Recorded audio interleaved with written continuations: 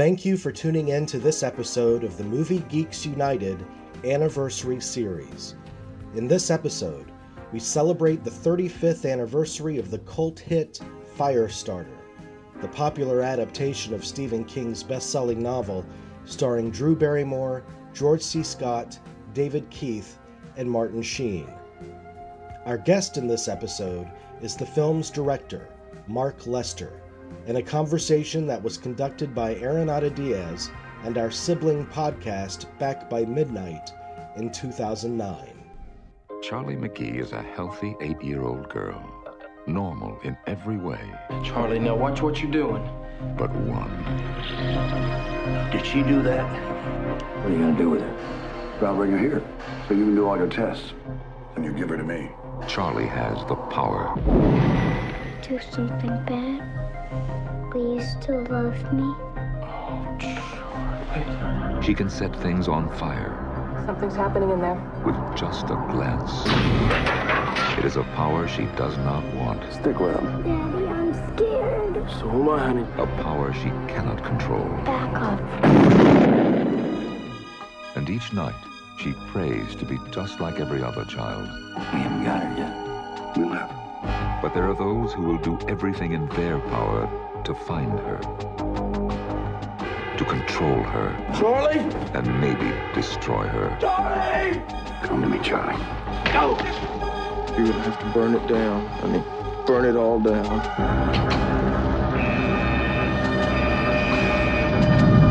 Charlie McGee is Stephen King's Firestarter.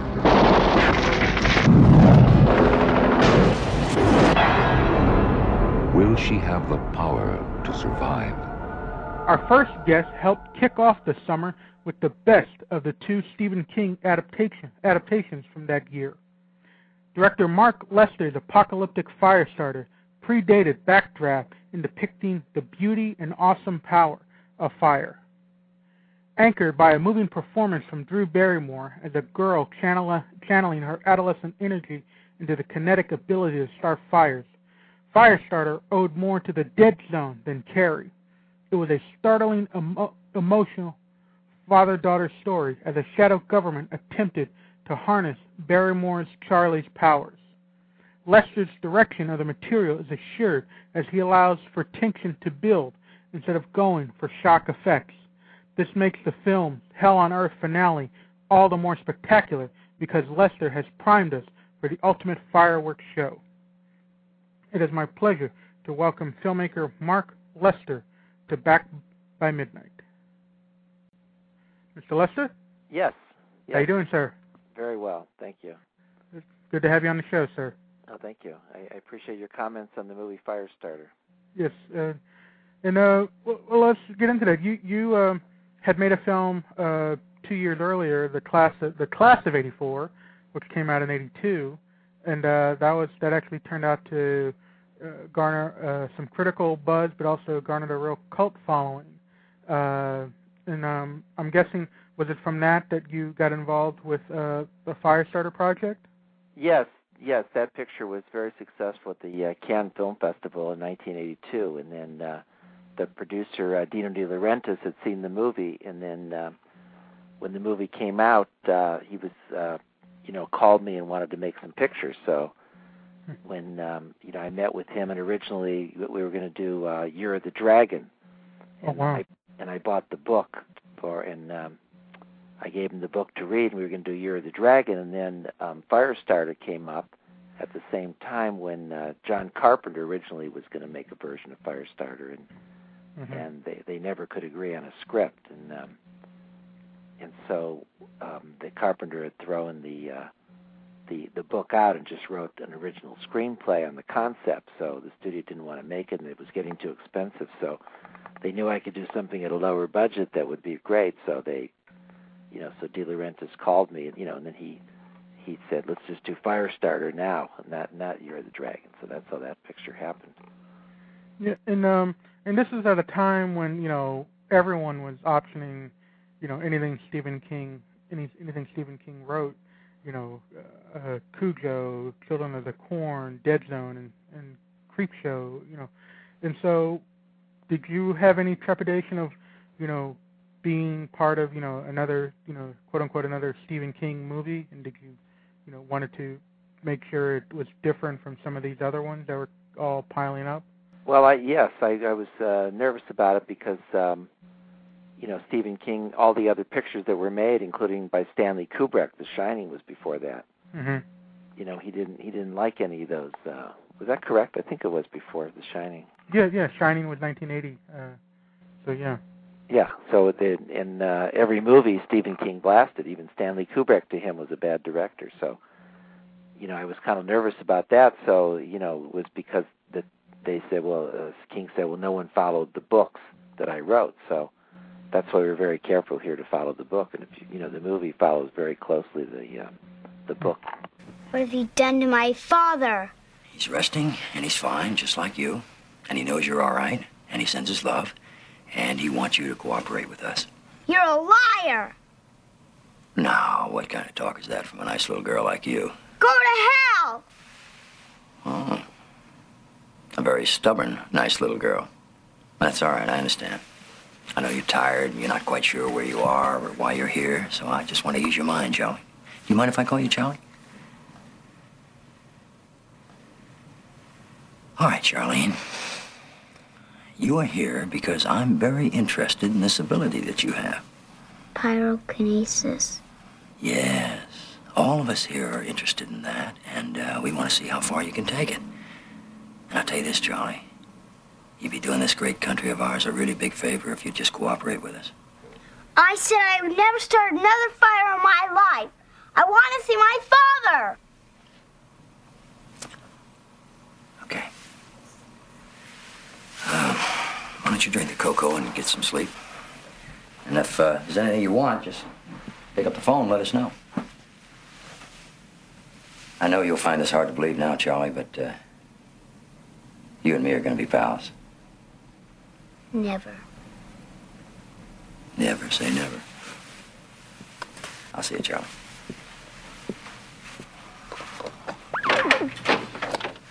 Night, Charlie. E.T. was 2 years earlier, and so was that everyone's first choice to play Charlie? Was Drew Barrymore?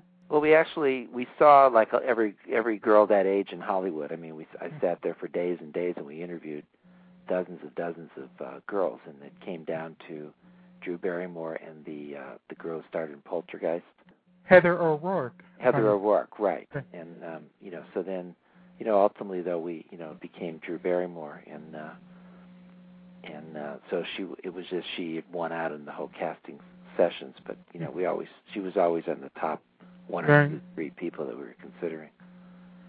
And how big a coup was it to get George C. Scott as the main villain? Yeah, that was great. I mean, basically, that came about just, we needed a someone to play that part, and originally we were looking for an actual American Indian, and we never found the right person. So then De Laurentiis actually knew George C. Scott from the Bible. Was the last time he worked with him. Mm-hmm. And so he suggested him, and I was a huge fan of George C. Scott's. I couldn't believe it when he accepted he wanted to do it, and he did it. He worked for 3 weeks actually. We actually got to the set, and in the script there were about 6 killings in the movie, which were all done in the script by different CIA agents that George C. Scott sent out to do the killings. And during the shooting, I said, I realized after the first one, then I said, then I was going to shoot 3 more of these people being killed by Rainbird, and then they weren't going to involve George C. Scott. So I went to him. I said, well, hey, we're paying you all this money to be in the film, and you're George C. Scott. Why am I going to shoot a day with an extra, a one-day player to shoot these scenes? Why don't you we'll have your character kill all the people in the film? Mm-hmm. Yeah, and so he said, that's a great idea, and that's how the picture was shot. Did he like playing, I guess, kind of a truly malevolent character, and actually a little creepy in that there's a whiff of kind of sexual perversity in his character, and his obsession with the little girl? Did he kind of relish playing someone as demented as Rayburn? Right. Yeah, he loved it. Yeah, he was happy the whole time. He was very great to work with, and it was a great experience. If you just join us, we're talking to filmmaker Mark Lester and highlighting the movies of the summer of '84, and we're talking about Firestarter. Well, I guess we got to talk about The Fire, which was that probably should have gotten the top billing. So what was that like? What were the logistics of the fire effects in that, and what did you want to do differently that it hadn't been done? Be it Towering Inferno or whatnot. Right. Well, I was attempting to do things that had never been done before with fire, and this is before CGI, so everything in the film was actually done on the set practically. So it's all real fire. There was no effects done later. Everything in the movie was done at the time. So I created this idea of these fireballs that would shoot out. So these were elaborate, special effects, torpedo kind of fireballs that were put on like a wire. And then they were detonated, and then they'd fly through the air. So it was kind of dangerous because they could fly off of it, and we had to be around. They had to be around the actors, and stunt people dove out of the way of them.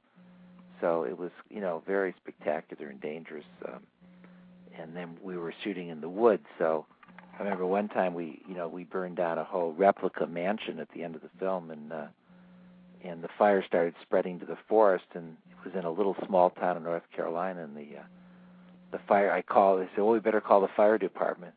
And this little tiny fire truck comes out, and the two guys jump out, and they look at this forest blazing, and they go, oh, my God. So fortunately, we were able to all put it out, but it was there were effects that weren't done, like people on trampolines on fire flying through the air, and there was a barn on fire where horses had a stampede out of a burning barn, lots of things like that. And what about the one of my favorite effects, and I would assume it's a simple one, but I was always amazed by it, is, there's these moments when little things catch fire, be it Heather Locklear's hands or the airport security guy, his feet, and they just seem to kind of, burst into flames on camera without a cut. So I'm how are those kind of effects done? Well, each thing was worked out, a long pre-production period, like, they were shoes that would burst into flame by pressing a, remote control, and then, we had gel put on hands that would go on fire, and, each thing was worked out very specifically. But, sometimes the little things were just as good, I thought. And at what point did you decide to get Tangerine Dream involved to do the score? That was after the shooting was done. Mm-hmm. They had done Sorcerer, so they were known for this kind of score, and we just I wanted to come up with something unique and different, and they were very hot, like, for doing movie scores at the time. Mm-hmm. And they sent the music. Was interesting because they just sent all of the music without any place to put it. And I said, well, there's no numbers to the film. There's usually the movie scores, they're done actually to the film. Right. By moments in the movie will match particularly the sound, But in this case, they just sent all the tapes, and I called, well, there's nothing matches the movie. They go, no, you just use it wherever you want. So I did. I just put it wherever it sounded the best, and it seemed to work out well for some reason. Mm-hmm. And so what was it like when that movie came out? And it was early May, and you had kind of that film came on, and it did all right, but then it kind of also got this massive cult following as the years went on. I remember I was a kid in the '80s, and that was one of those HBO staples, and I remember I watched countless times. Right. Well, that's great. Yeah, it's exciting that people. That's the same thing happened with Class of 1984. It's become a cult movie year after year. I made Commando too. It's been on TV. Everyone in the world has seen that movie 10 times. So now it's on American Movie Classics. I'm going, oh my God! Along with all these other classic films, it's very nice. Right. And did you ever get a note or a comment from Mr. Stephen King on what he thought of the film? No, not particularly. He had, no, I don't know what he. what he really thought in the end. Mm-hmm.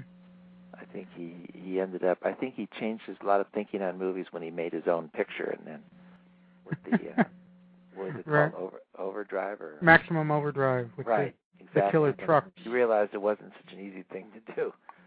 Right. And what do you think of the movie? You know, it's 25 years later. You know, from that summer, and there's actually a made-for-TV sequel and so forth. And I know Drew Barrymore has even spoofed it on Saturday Night Live.